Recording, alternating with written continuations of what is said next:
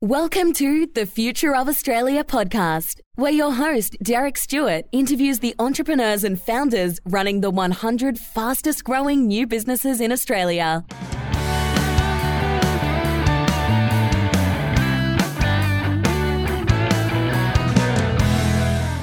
On episode 66, I speak with Greg Reel and Jacob Carlisle, the co-directors of Hot Property, along with Jacob's father, who founded the business and is one of the co-directors to this day. We discuss how they leverage the foundation of an established business to bring new energy and ideas, acquiring competitors, growing by 284% last financial year, doing over $2.2 million in annual revenue, becoming one of the fastest growing new businesses in Australia. We discuss family business dynamics, how Greg experimented with being a signwriter and an accountant before finding his fit in real estate and having over 1,100 properties under management, why Toowoomba is a booming region of Australia with a massive internal migration to southeast Queensland, and why they attribute their success to excellent systems and processes and a passion for continual learning and improvement. If you're looking for help to buy, sell, or rent in the Toowoomba region, check out qldhotproperty.com.au. That's qldhotproperty.com.au. So I'm here with Jacob Carlisle and Greg Reel, the co-directors of Hot Property. Welcome to the podcast, guys. Yeah, thanks for having us, Derek. Thanks very much. That's all right. Great to have you here. So can you tell us, what were you doing before you started Hot Property? What did each of you study? What were your early jobs or roles? Yeah, so I started straight out of school, went into corporate finance, worked for Morgans, Australia's largest retail stockbroking and corporate advisory firm, which have a branch here in Toowoomba, which was great. So studied corporate finance for 4 years, and then at the end of that 4-year degree, had the opportunity to go into stockbroking, which I thought was my passion. Dad came to me with the opportunity to acquire part of his business, being a hot property business that my dad started 20 years ago, so in 2002. And basically he came to me and said, look, I'm ready to retire. I've lined up a buyer for my business, but I feel like I should give you an opportunity first. And we'd never discussed it before. We'd never even entertained the idea of me going into the family business. And we just sort of sat down and had a bit of a chat about it, had a bit of a chat about the numbers, because I'd had that background and that qualification in finance. I knew what I was looking at or what I was trying to find in a good business. And yeah, just jumped on that, went and saw the bank. We restarted Hot Property in a brand new entity, acquired the assets out of the other businesses, started off for 2 years. It was my dad and myself that ran the business. And then Greg came into the business as a director and shareholder after 2 years of me being in the business. When I came into the business and took over, we had 4 staff. We had about 150 properties under management. And now we've got 21 staff and just under 1,200 properties under management just in the Toowoomba region. So we've grown phenomenally quickly. And yeah, then Greg came in and we've continued to grow since then, which is really exciting. So if we go back to your background, so you're interested in sort of stocks as a kid or as a teenager? You were tracking the stock market? Was that sort of a hobby as a growing up? Yeah, very much so. It was always reading the stock market page in the newspaper. I used to sit down. That was the most interesting part of the newspaper, which I don't know a lot of 15, 16-year-old kids know how to read that and what that means. But Dad taught me very young about money and building wealth and what that looked like. And he dabbled a little bit in the stock market. So I just learned bits and pieces and was really self-taught until I decided that was what I wanted to do and to study that full-time at university. Sometimes there's a bit of a divide between real estate and investing in real estate versus sort of stocks and bonds and shares. And yeah, I mean, did your dad sort of say, oh, hey, you should spend more time on real estate? Or he respected that you're interested in investing? He thought, well, that's good. Like that, his kids are sort of interested in money and business, but he didn't sort of try and sway you towards the real estate side away from the stocks?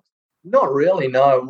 Even Dad himself has always had a very balanced view of real estate. Dad's a builder by trade, so he's got no formal business qualifications or finance qualifications under his belt. So I think what he can teach me about property, I can teach him about stocks and vice versa. And yeah, it's a really good collaborative partnership that Dad and I have. And And then we've added Greg into the mix as well.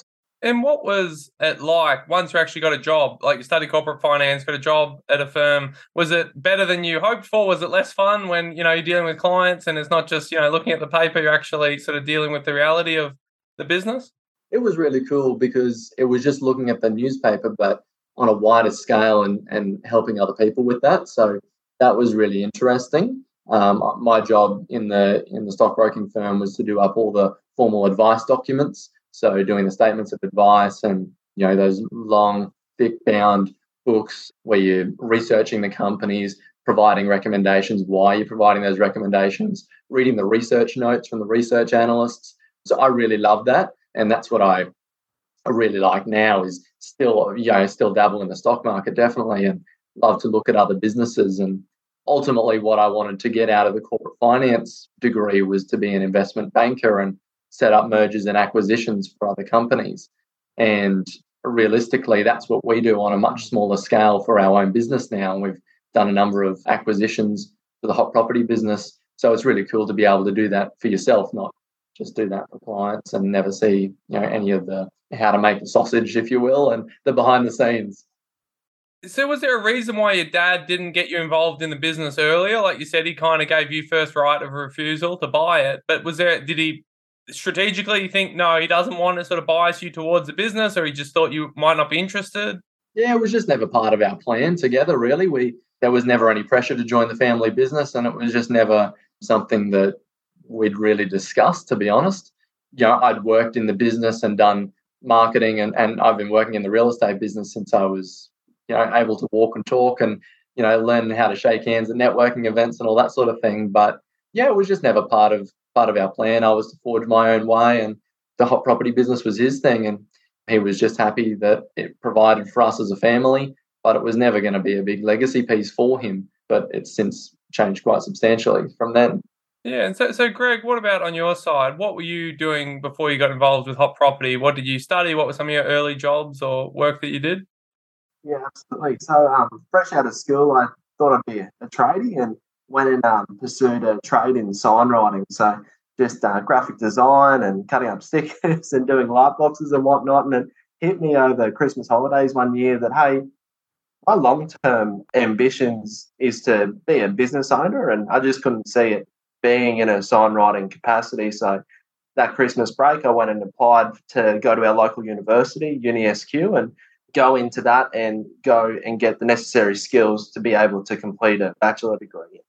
A few short years later, I had finished that bachelor's degree in business and commerce, dual majoring in business law and accounting, and entered into the accounting industry. At the same time, I really started at uni as a junior accountant, working in public practice, so taxes, setting up companies, helping business owners run their business, essentially. I went between two boutique firms in Toowoomba here, and we worked on like just small CFO type arrangements with many businesses in town and just helped them go beyond like a BAS and tax accountant. And that really sparked my passion for being a business owner, going, hey, this is really enjoyable and really fun. And it hit a point for me where I went, I want to be on the other side of this arrangement, where I want to be the business owner into this day-to-day decision-making process and have a bit more control over the next few steps of my life.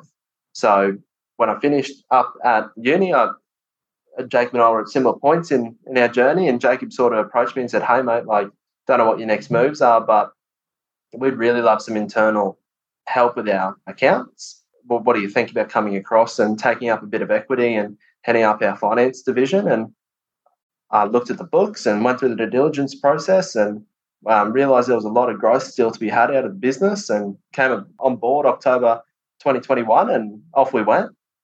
You mentioned you liked the trade of sign writing, but the business side didn't seem as appealing.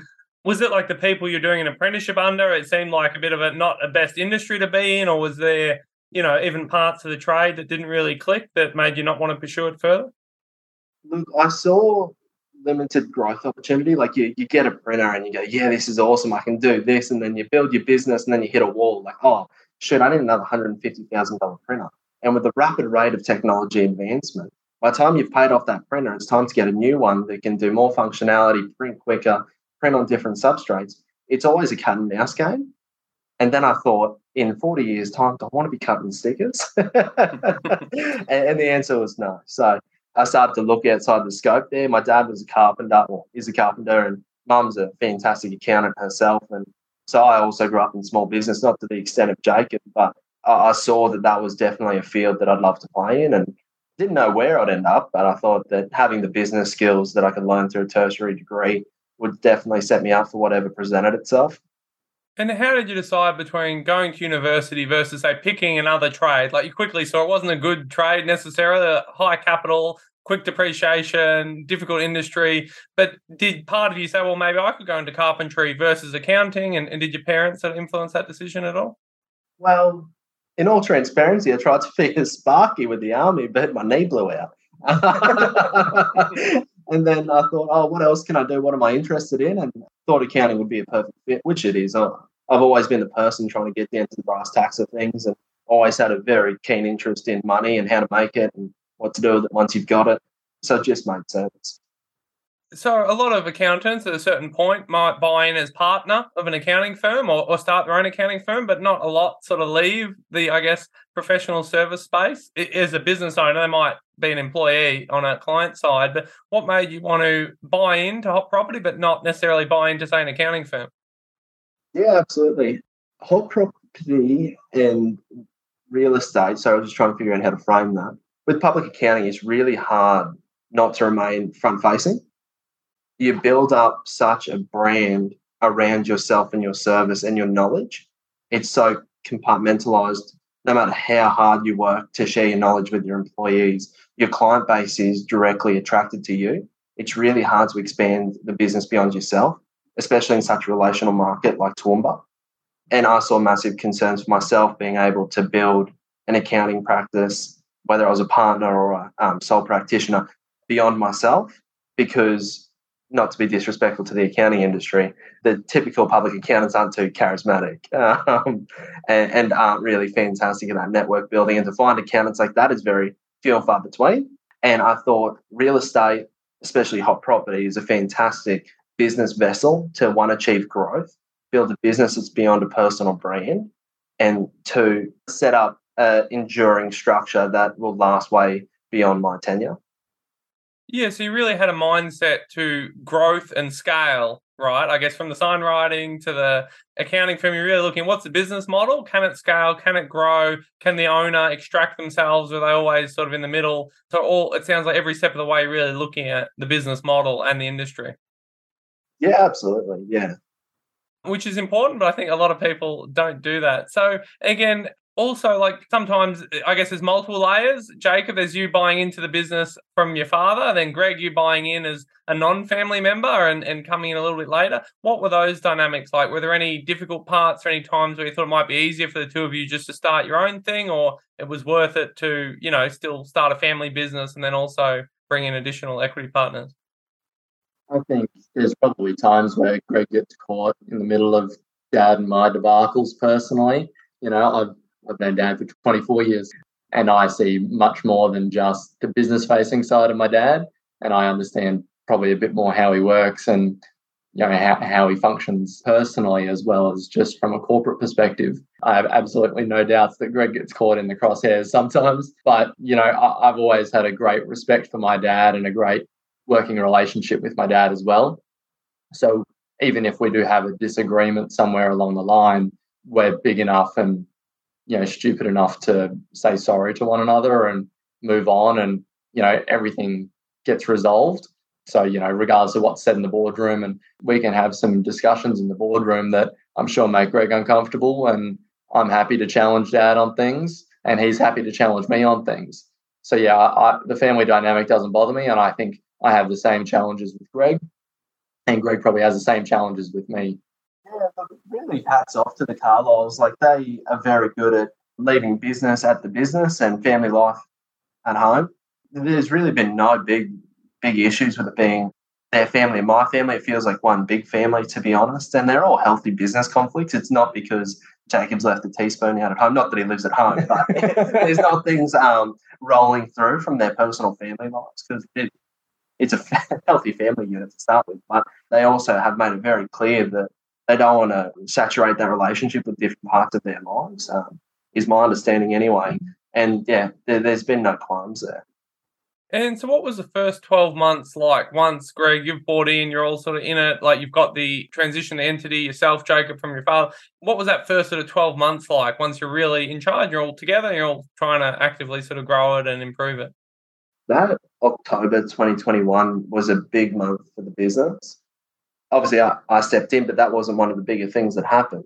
A deal to buy another real estate office in Toowoomba had also closed on literally the same week, which doubled the business overnight. With how many employees started at that same time? So we had 3 employees overnight, no owner involvement from that previous business as well. And it was literally doubling our business overnight from a Thursday to a Friday. And trust me, buying a business and settling on a Friday is not what you want. You want it to settle midweek so you don't have to work all weekend just picking up the pieces, because there's always things that are going to go wrong. But yeah, it was just a hectic 12 months of growth and learning what we didn't know, as well as executing what we did know. Which, like, what were some of those challenges? Was there a specific thing that sticks in your memory trying to consolidate and integrate those, your current business with the new business? We're trying to integrate a new director into a business that has doubled overnight. We've got 3 new team members that we don't really know very well. There were HR difficulties, there were operational difficulties. Greg can probably shed a bit more light on some of those items, I guess. One way that I looked at it, because the business had doubled, we have a lot of new faces, is this is really a fresh stamp on this business, because we've diluted the existing culture that was in the business, and we had a fresh opportunity to form this into exactly what we wanted this to look like, for employee satisfaction, for staff culture, for how we operate as a business unit. And myself, Jacob and Leon took that very seriously. And that 12 months, well, it didn't take 12 months, but culture was number one priority. Like, if we didn't have that culture piece right, nothing else was going to work, because we would have high staff turnover, we'd have unhappy owners because they weren't operating in the hot property method they signed on for. So we just really focused on that. And that was a big task. And moulding 2 businesses together that operated a bit differently, that is a big thing, and it's not something to be overlooked, and something that should really form part of the due diligence consideration when you are going through that process and bringing staff over. And how did you set that vision of the culture? Because people use the word culture, but everyone's got a different idea. Is it a work hard, play hard? Is it a family vibe? Is it a, learning and growth vibe? How did you sort of define the culture for the current and the new employees? And then how did you sort of to live up to that and execute it? Absolutely. We as a board had a vision for our culture and what we're here to do. But we felt that if we were to go into a staff meeting and say, this is who we are and this is how we're going to act, and if you don't do that, there's going to be consequences. So we rounded everyone up into our boardroom and said, okay, this is Hot Property. What are we? What do we stand for? What's important to us? And how do we want to operate within our market? And we sat down and we wrote it all out, and we said, okay, well, this is what we are going to do, and this is what we're going to hold you accountable for. If you step outside this, there will be consequences. And we got that buy-in from our team, and that made it a lot easier to enforce our expectation. So running exercises over the months of, okay, let's broaden this. What does this mean? Like, we said that we want to act like a family business because we are a family business. Well, what does that entail to you? We expand on that. Well, that means that we help each other out. We put our clients first and we overserve our clients, et cetera, et cetera. Well, sorry, XYZ, you didn't really overserve the client there. You haven't responded to an email before close of business. That's an expectation. Let's get it done. It's just finding what they are at an overarching level and then drilling into it with the team buy-in. And that made things so much easier to get things how we wanted it. And were there some people who kind of didn't get on board and like kind of pushed back a bit, or it took longer, or just said like, I'm not the right fit for this? And yeah, definitely there were people that weren't on board. They weren't the right people to have on the bus if you subscribe to that methodology. And they swiftly hopped off the bus, and it was pretty mutual at that point. And it's about dictating what you are, but also what you're not. And the team calls that out. If you build that to a good enough point, it's not you as HR and as the person that has to have that exit interview. It's actually the team that really calls that out, and they know in advance that they're not the right fit. And so you've grown very quickly, as you've said, 284% last financial year, doing over 2.2 million annual revenue, becoming one of the fastest growing new businesses in Australia. So can you talk us through your, I guess, M&A strategy? Like you've planned the sort of growth by acquisition and I imagine, referrals and marketing, the normal sort of channels. But is that a key strategic center point to grow through acquisition, or were you doing your normal marketing and sales activities and just various opportunities came up to acquire other similar firms? Yeah, so we actually, for our 3 acquisitions that we've made, we've actually been approached by those other real estate agency owners in the Toowoomba region. So we weren't referred to them through a rent roll broker or through a business broker. They've actually approached us. And I put that down to the excellent business that my father's built, but also the great respect that he has as an operator within the region. As I said, we were managing 140 properties. That's not a lot. We had 4 staff. We weren't like a mover and shaker. Now we're in the top 2 or 3 agencies in the region. We're not part of a franchise group as a Ray White or an LJ Hooker or any of those. So we're an independent agency, and my dad's built a great amount of respect with the local business community. That's resulted in those opportunities coming to us. So we haven't had to actively seek those out. They've come across our desk and we've assessed them with my corporate finance background, my dad's just general real estate knowledge and 20 years of business experience, and then Greg's overlay of as being our CFO and our corporate advisor really within the business, to say, yes, this is a good opportunity, or no, this is not a good opportunity. And we've said no to opportunities, but we've also said yes to some really big ones. And that's resulted in the growth that we've had. I think the growth that we've had has also come down to systems and processes, absolutely. And so if those businesses had not approached you, do you think you would have looked for opportunities to acquire firms, or you would have just said, no, we'll just grow our rent roll, the normal, sort of marketing, referrals, other, traditional sort of channels, just trying to seek out more properties under management? I think it would have definitely, we would have sought those opportunities out, because mergers and acquisitions is what I wanted to do from an investment banking perspective way back when. The fact with a residential or a commercial rent roll, you can leverage that, which is one of the very few business assets in Australia that you can leverage. So we've got a really good relationship with our business banking manager where we can say, hey, this is the opportunity. There's equity within this business that we can leverage to be able to grow, which is pretty nerve-wracking, when you're 24 years old or less at the time, 22 years old at the time, signing off on quite substantial loans that you personally guaranteed. And, my personal house was tied up in it, and, they're pretty big deals, but that was how we chose to grow, and it's worked out well so far, and we'll continue to do that. And what about the clients, so your property owners that you manage their properties? Did any of them feel some friction? Like, again, they're used to dealing with a certain person, they're used to maybe a certain old process, and you say, hey, I'm the new owner, the new process. Like we mentioned about staff not always getting online with the culture. Did some of the clients sort of struggle to get on board, or decide that, they were going to sort of churn once the acquisition was over? Yeah, definitely. We've faced different struggles with that, with each acquisition that we've made. So each have presented their own unique challenges with the clients that we've brought on as well. We've come from all of the offices that we've purchased have been franchised offices. So they've been part of larger networks within Australia, and they've come to an independent agency. And if these are investors out of Sydney or Melbourne or even Brisbane, they haven't heard of us. We're an independent operation. We only have one office here in Toowoomba. And my dad started the business 20 years ago. So they don't know us from a bar of soap. So it's our job. We're on the back foot from day one to establish that relationship. That meant getting on the phones and talking to every single owner, every single tenant. As a tenant, you're living in a house, and overnight the agency that's looking after you changes. The person that you report your leaking tap to, there were hot water systems that failed before we even had the chance to say good day to the owners and introduce ourselves as who we were. So there was, really unique challenges, and there was friction definitely, but being very cognizant of our values and how we operate and how we've gotten to this point is how we've pushed through those and overcome those challenges.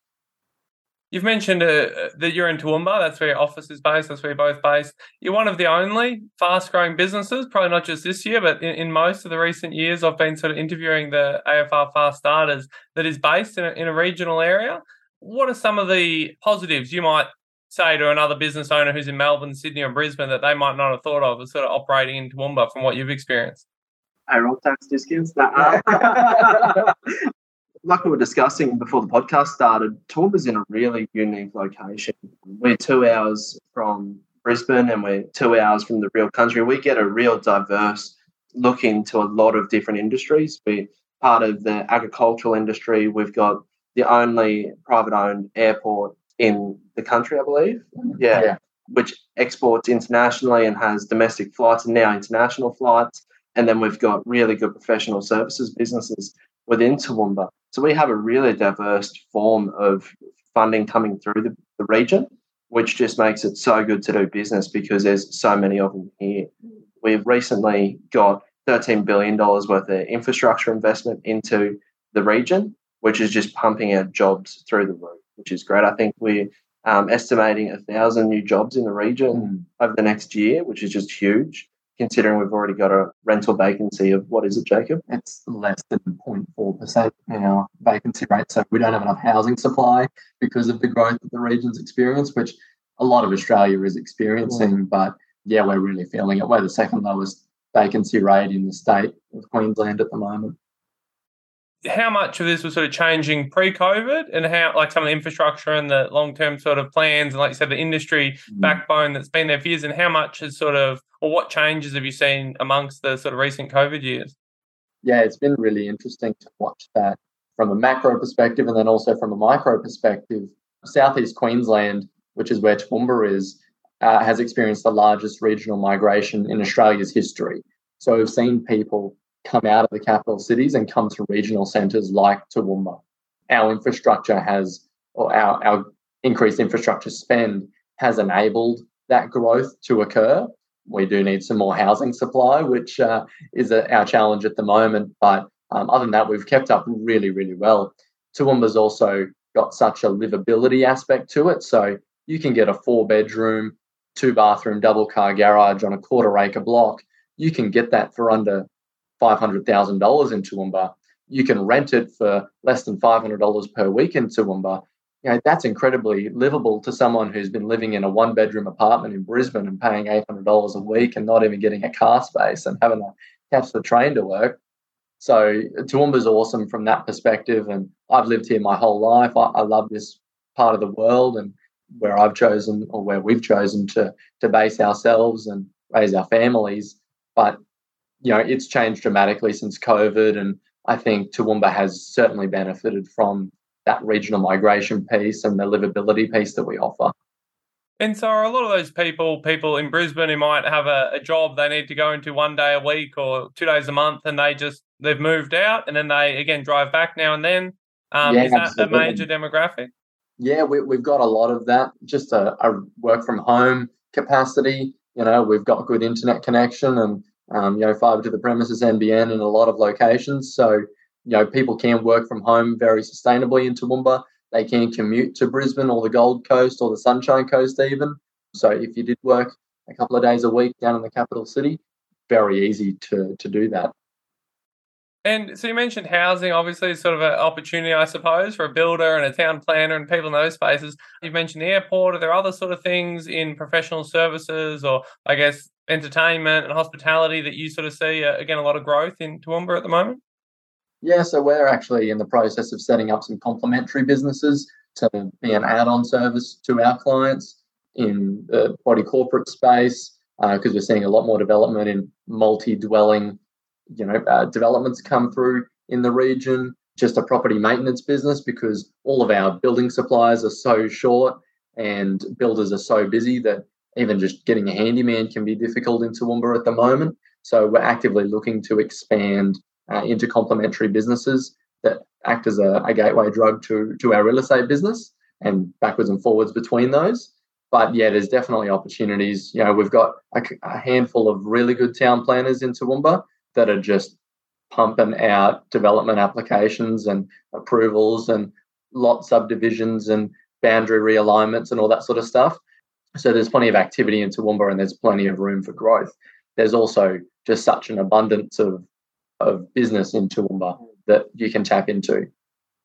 And are they like Brisbane-based businesses that are opening like an additional office or service delivery in sort of Toowoomba? Are these people in Toowoomba who might have once upon a time moved to Brisbane once they sort of graduate who are now starting businesses? Or again, I guess you see more, born and bred people from there? Or do you see people from the sort of the coast coming in to want to relocate and run a business there? I think we've probably more seen people who have worked for firms down in the capital cities come back home to Toowoomba and set up their own company and their own business in town. We haven't seen the professional services expansion from the capital cities into Toowoomba because we're still easy to commute to, I believe. The expansions that we have seen from the capital cities to the regional centres have been the logistics businesses, have been more of the heavy industrial businesses that physically need more warehouse space and more fabrication facilities and that sort of thing, as opposed to office space. And what about the consumer market? You mentioned, some of your acquisitions of franchised sort of real estate, like a national type franchise. Did people like the fact that you were sort of from Toowoomba? Like, it's a bit of a change, like you said, but or was there a divide, I suppose, between someone in Sydney who has an investment property in Toowoomba versus someone in Toowoomba who has investment property, and how they sort of think about who's managing their property? It really depends on the property owner. Like, a lot of the people that were based in the Darling Downs who we manage their property for love the fact that we're local and that we're family owned, and they loved our service. But like Jacob was saying earlier, the interstate people that really didn't know Hot Property at all and didn't recognise it because it's not a franchise group, we were behind the eight ball from day dot. So it's really just that educational piece of, okay, well, we've been here for X amount of time. Like, this is the type of service you're going to get. This is our property numbers per manager. This is your expectation that you should hold us to, and we're going to deliver on that. It is a bit difficult when people are used to household names and they're out of Toowoomba, but we do a really good job to make sure that all our social media and our website is presented very professionally and is an accurate representation of what we're doing in-house. So we make a thing of, if we're going to appear in a video, it's going to be exactly what you're going to get when you come into our office or get us on the phone. We're not trying to smoke and mirror anyone, and that helps us build really good relationships with people outside of Toowoomba once we get the foot in the door. And we've had a fantastic retention rate on those acquisitions and converting these people to trusting us with their investment and then going the extra mile when we get given the opportunity. And have you seen a lot of new investors? We mentioned, people coming in, people moving, business coming in. I imagine there's also been a lot of property investors. Like you said, it's affordable, accessible, not just to a homeowner, but also to an investor. Is that something you've seen a change with COVID and other recent changes? Definitely. We've seen a lot of buyers agents come up from Brisbane, Sydney, Melbourne, act on their clients' behalves and purchasing lots of property in the Toowoomba region. Because we manage such a large portfolio of properties across the region, we think we've got a really good gauge on who's coming to the region, who's leaving the region. We've got about 10% market share in the Toowoomba region now, so we can actively look at that data, and it's actually a true representation of what the market is doing. We're not small enough that we're only doing a couple of deals and that data is being skewed. So we can see who's coming, who's going, and the demographics around that. And we've certainly seen those Brisbane, Sydney, Melbourne investors be pushed out of their markets because the median house price is now $1 million, and that's just unachievable for a young couple looking for their first investment. So they might as well come to a regional centre, pay half the capital value of the property, and be able to get a decent yield and grow wealth long term. And for people who might have done mainly business in like a Melbourne, Sydney, Brisbane, and they're new to sort of doing more regional-based business, are most things the same, or are there some sort of subtleties that some people might not understand about business in a bigger city versus a regional area? I think investing in a regional centre 20 minutes from town is actually quite a drive, and you're going to go through we're going to go past some empty paddocks and that sort of thing. When investors come to Toowoomba and we show them a property 20 minutes out of town, they feel like they're in the sticks.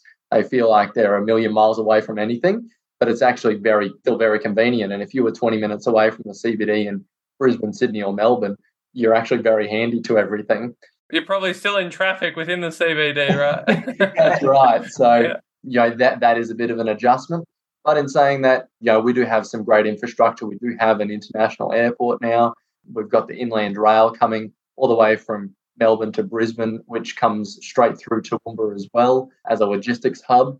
So we've got a lot going for us. But when you look at us on a map, we're not super big. And when you come to Toowoomba, we don't have a heap of high rises and it's not the hustle and bustle. But, we do a lot of business in Toowoomba, and a lot of business comes through Toowoomba from all around the country. And so it's a good sort of segue into the next question. You mentioned international travel and airports and overseas. What trends do you see on the ground with sort of entrepreneurship and businesses and fast growth business in Australia? Do you look to any other sort of international markets sometimes, a comparison, or to sort of to see what other people are doing with property management in other sort of big overseas markets? Oh, absolutely. Like Jake and I make sure that we're across everything we can listen to in a week with podcasts, and we subscribe to as many different types of forums and email blasts that we can be a part of from all over the world with the real estate market, just to try and get an input of what the trends are. We've recently started a buyer agency division in Hot Property, and that's based off the demand that we are getting, but also from what we can see in America with how popular these services are and the fact that it's starting to ramp up in Australia. That's just one instance. We like to look at the marketing of agencies outside of Australia just to get something a bit different. There are a lot of similarities between our local market and a lot of the ones across the world that we like to look at. Trends in our local market, though, what can you see? Trends in our local market, I think there's still such an opportunity within Australia. And we see so many small businesses, and a lot of those small businesses are our clients, who just don't have the systems and processes set up. Like Greg was saying about his journey through entrepreneurship, can an owner scale themselves out of the business? Do they have effective legacy plans beyond just them running the business and then deciding to retire and selling it to someone else? The other businesses that we've acquired, we've taken the opportunity that they haven't set up awesome businesses with systems and processes in place, that someone just wants to come in and it's a walk-in, walk-out arrangement. They've actually had to sell the asset within their business and then just wind down the rest of it. So I think there's still such an opportunity for entrepreneurship in Australia, but we're always looking at things with a global lens, and we'd love to build this into a massive machine. And why wouldn't we be looking at the best businesses in the world as to how to set this up? We've only got 21 employees, but I'd love to operate like we've got thousands of employees and be able to reward our staff and engage with our staff like a family business at the same time. So we're always taking that into account. And are there particular insights you've found, like you said, in their marketing, your positioning, your processes from some overseas sort of property management or even non-property businesses that has really made a positive impact in your business?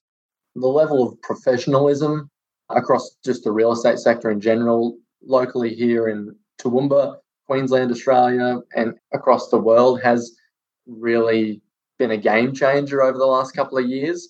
Those who can present professionally and can attract an audience worldwide with the content that they're producing and the messages that they're putting out has been a real shift. So you've seen those older operators, potentially like my dad, who don't want to get on board with technology and are happy to leave that to someone else to look after within their business. They will get phased out of the industry. I have absolutely no doubt. And, REA is one of the biggest businesses in Australia. But that's because they understand real estate technology and are getting behind that and continuing to innovate. And if we can be a part of that and utilize the tools that the likes of REA and Domain can put out, but also develop our own, I think that puts us in really good stead. So if we zoom out a bit to each of you individually, What advice would you give to someone who's maybe, 18 to 20 right now? They either finished high school or finished uni, maybe they're interested in real estate, interested in business, but they don't really know. Again, it's a big industry, right? To go in sales, buyers, mortgage, other property management. What would you tell someone who's sort of young and, again, maybe a bit of a passion for real estate, but doesn't know which direction to head on, just some thoughts and reflections? Yeah, definitely. If I had the opportunity to sit down myself at 18 years old, I would definitely tell myself to get into a lot more networking a lot sooner. The power of meeting people and having connections and going beyond, oh yeah, is work busy, is just invaluable. To have those connections and those resources at your disposal, you just can't quantify the value of that. To be able to call another business owner, whether they're across town or interstate, and go, hey, look, this is what I'm thinking. Well, what's your thoughts? They might save you a lot of money or a lot of wasted time or save you from doing something very damaging.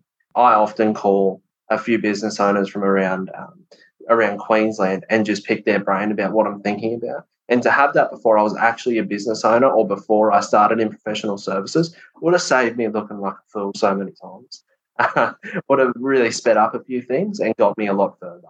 And it's something that I really put forward as an importance when I'm scheduling my weeks or my months to make sure I'm making very meaningful connections amongst the local community, but then also trying to spread myself a bit further as well into interstate and then also where I can make connections, particularly in the USA. And do you have advice for how someone, again, that's sort of 18 to 20 is just starting out, can do that? Is it in person? Is it through their alumni? Is it just networking events? Is it online? Is it a bit of all the above? Max out your LinkedIn connections each week, but then also link in with, if you've got a healthy Chamber of Commerce in your city, utilize that. Go to the networking events, see what's on your LinkedIn for local events and just go to them. They're uncomfortable. And no one really likes networking when it's your first time, but go there and pick off a couple of crowds to integrate with and talk to and just work the room as best as you can. You're going to be nervous. Your voice is going to shake. You're going to get a little sweaty because it's weird, but just do it and try and remember everyone's name and look them up later and touch base with them. Hey, it was lovely to meet you. I'd love to catch up again for a coffee where we can talk a little bit more. And just do that. Try and pick off one or two people from those events to be your people, follow them up, meet with them, make a better connection, and repeat. Excellent. Thanks, Greg. How about you, Jacob? I would probably tell myself, similar to what Greg said, max out your LinkedIn connections and go to all the networking events. I would say, are you interested in real estate or are you committed to real estate? If that's something that you're interested in, or whatever business that you're looking to be a part of. Are you interested and just want to get to know how it works and how to make money quickly and a get-rich-quick scheme? Or are you committed? When I came into 20, or it was an 18, 17-year-old business when I came in with a legacy that was my father's, I had big shoes to fill and I had to do it very quickly. And I didn't want to be Leon's son. I wanted to be Jacob Carlisle. So I had to make a name for myself and develop my own reputation off the back of that. And being Leon's son and, inheriting that legacy is also incredible and has done wonders for me. But I also wanted to establish who I was. And advice that I would give to myself is to back myself earlier into that. I knew what I wanted to do and I knew how to do it, or I was learning how to do it, but I should have just backed myself a little bit earlier and really committed myself to it. Is there an example where you were you second-guessed yourself, or was it, you waited longer than you would have if you knew what you know now? Yeah, look, I would have just taken the reins and developed systems and processes and developed what I wanted to develop within the business without waiting for Dad's approval and having to consult Dad on everything, which he's an excellent mentor to bounce ideas off. But I also wanted to forge my own way and develop this business in a way that is going to be scalable beyond us and that can be scalable beyond our one office as well. So backing myself in not seeking Dad's approval on everything, but also seeking wise counsel at the same time, I would balance that a little bit better. Was there ever a tension with your ideas for growth? You want to scale, you want to expand, but your dad's built this very, reputation-based and high-quality small team in the local community, one office, and, perhaps doesn't want to grow as much? Has that been ever a source of tension for the long-term vision? Yeah, it's a bit of a yo-yo actually, because sometimes he has ambitious ideas and ambitious plans, and then I'm the one to rein them back in, or Greg's the one to rein them back in, and sometimes we're the ones with ambitious ideas, and Dad might rein us back in a little bit. So yeah, we're constantly battling. Well, battling is probably not the right word. Just healthily discussing and debating, ambitious plans for the business and what we want to do. But yeah, I would say it's probably even Stevens really. In the next 5 years, do you have a medium-term vision for Hot Property? You've mentioned complementary services like buyer's agents, property maintenance. Obviously, there's a whole, extra things from mortgage broking to conveyancing to other sales that you could sort of add in. Is it an expansion within Toowoomba, so more services for Toowoomba, or is it sort of scaling the property management across other parts of Queensland or Australia? Or, what's the sort of medium-term 5-year vision? We've just built a beautiful brand new office. We'll fitted out a beautiful brand new office in Toowoomba here, and we've got 21 staff, but we can sit 60 comfortably in it, if that's any indication. We plan to continue to seek out really good opportunities for the business, whether that is within the Toowoomba region or whether they pop up in southeast Queensland. We really don't mind. Our core focus at the moment is making sure that our current business unit operates the best it can, unlocking growth in all of our team, and developing really good systems and processes. So if we were ever to duplicate what we've done in Toowoomba, it can be done very seamlessly, and just creating a very good head office, if you will, within Toowoomba, which can be a great case study for how we can build upon acquisitions of multiple businesses and systemize and process them with really good track record. And so you've actually mentioned sort of systems and process, and some of the franchises you bought didn't, ironically, even though franchises often have reputation for, selling really good systems and processes, maybe at the more the McDonald's and the ones who are famous for that. How do you see other small businesses that you might know struggle with systems and processes? Is it a lack of, thought, a lack of training, a lack of technology, a lack of sort of clear processes, like even process mapping? How have you been able to really do well in that area when so many small businesses struggle? I think being young, we probably bring a bit of naivety to that, and we go, right, how do we want our business to be engaged with? How do we want the customer journey to look? When do they get a follow-up? When do they get a gift? When do they engage with our brand? And when do they receive touch points from our staff? What can be automated as well through technology? We can just look at that completely green. And I think a lot of businesses have been great operators at what they do. So there might be a great plumber or a great electrician or a great marketer or whatever that is in their specific business. And they've just gone, rightio, well, I'm going to go and open a plumbing business. I'm a great plumber and I know how to do great plumbing, and I might as well make all that money for myself. But building a business is different from opening a business and slapping your name up and putting some signs out and, putting a website up. Building a business is a separate entity. So it needs to have its own personality. It needs to have its own brand. It needs to have its own people, and it needs to have its own machine that drives what it does and how it generates profit and, how it engages with people. So I think there's such an opportunity in other businesses that they just need to take a step back and look at, what does our business do? Does our business have its own personality? Does our business operate independently of me?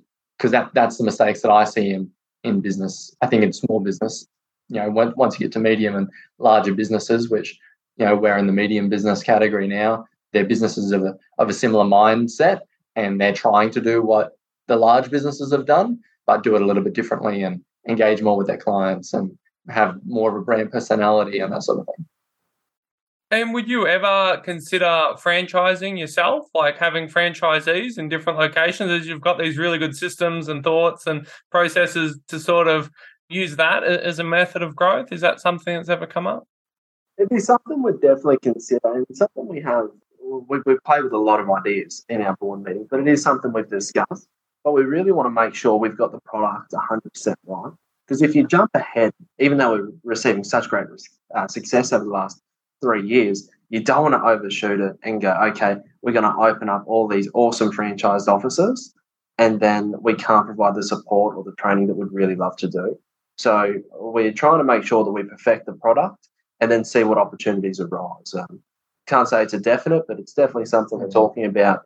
We'll just have to see what happens in the next few years as we finalise the product. Yeah, and I think we've grown so quickly that we'd love to go and, let's say we go to another geographical area within Queensland and we acquire a business, or we offer the hot property model to someone. We know how to grow quickly now. So when you're going quick, you don't want the wheels to fall off. So we want to make sure that there's mechanisms in place to safeguard us and to safeguard anyone else within those businesses. So we want to do it right. We want to do it properly. We want to make sure that there's the appropriate risk measurements in place, and make sure that it's in everyone's best interest, not just in our interest of growing profits. And like you said before, Derek, all these franchised offices build out all these systems and processes, then they're never followed. They're never maintained. Like, we'd hate to build all this and then we franchise out and it gets diluted, the importance of what we've built, or they don't understand the importance of why we do X, Y, Z, and then they end up with a massive issue. You're on the front page of The Australian. Like, we just want to make sure that whatever we build is going to be practical and very effective. Yeah, no, excellent. Do you have any final thoughts or words you'd each like to leave the audience with? Oh, throw me under the bus, Greg. Look, I think that piece of advice that I would give myself would I'd love to listen to this podcast, in 5 years' time, or also 5 years ago, and see how business evolves and how we as business owners and entrepreneurs have evolved. But, at the end of the day, you'll know in your gut what is right, what you should be doing, what you shouldn't be doing at the same time. Just trust that and seek wise counsel around you. I wouldn't be where I am without the counsel of Greg and my dad, Leon, but also so many mentors within Toowoomba and abroad that I've learnt from, and continuing to learn is one of my values personally. So, I'm always filling my ears and my brain and my eyes full of as much education as I can, and continuing to get better, and knowing that I haven't peaked yet, and there's more to come. Yeah, couldn't agree more. That mental piece is just so important, and it's the bridging the gap between your theoretical knowledge that you may see online or in a textbook. It's finding people that have journeyed that and helping you find the link between the theoretical and the practical application in your scenarios. Yeah, that's such a key piece of information. Yeah. Excellent. Thanks, Greg. Thanks, Jacob. Thanks, Derek. Cheers, Derek. Thank you for listening to the Future of Australia podcast. If you liked the episode, please subscribe and leave a review in iTunes. To learn more about the Future of Australia project, check out futureofaustralia.com. To reach out to Derek directly, you can email derek@futureofaustralia.com. That's DEREK@futureofaustralia.com.